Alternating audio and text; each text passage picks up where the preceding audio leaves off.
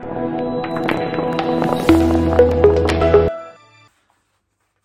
guys, Angry British Conservative here today, and what I'd like to talk about is the Anglican Church, known as the Church of England in the United Kingdom. Now, where do I begin? Now, you probably already know by now I'm a Christian, that goes without saying. I think you all should know that by now. If you don't, now you know. Anyways, recently they have allowed the quote blessing, this is the BBC article, this was back in December last year, they have allowed the blessing of gay couples. Let me explain this in simple terms, okay? I'm not trying to hate on any gays or anything else. It's not homophobic speech. This is just me pointing out the sheer obvious, what should be obvious to the church, but apparently it's not. So let's recap. Okay, the Bible doesn't change. It is the same message from yesterday, today, and into the future. Yes, that is where we draw our guidelines, and that's where we are as Christians are rooted, are in the Bible. Yeah? So it leads to the question, why are we allowing this?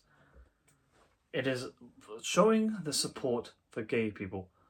I'm not saying this in a hateful way, but I want to say this quite firm and quite to the point. In the Bible, it is a sin. It's simple as black and white. It's in there. Okay? Why is it that the Church of England has to pick up the mantle of this woke attitude of the liberal left and go, you know what? We're not really like that. We just care about filling our seats and getting people to feel good and everything else like that, and not actually preaching the gospel the way it's meant to be. To be honest with you, if the gospel hurts your feelings and makes you have such a spiritual connection with the Holy Spirit, right, that it makes you turn around away from your sin and go towards Christ, that's what it's designed to do. Not designed not to do that. We are literally watering down the gospel. We are sugarcoating it. If it hurts your feelings, don't worry. We won't mention the stuff will hurt your feelings. It's just a loving message. We have a just God. A judgment is coming on those who sin. There is a religious type of people, and there is a relationship with Christ.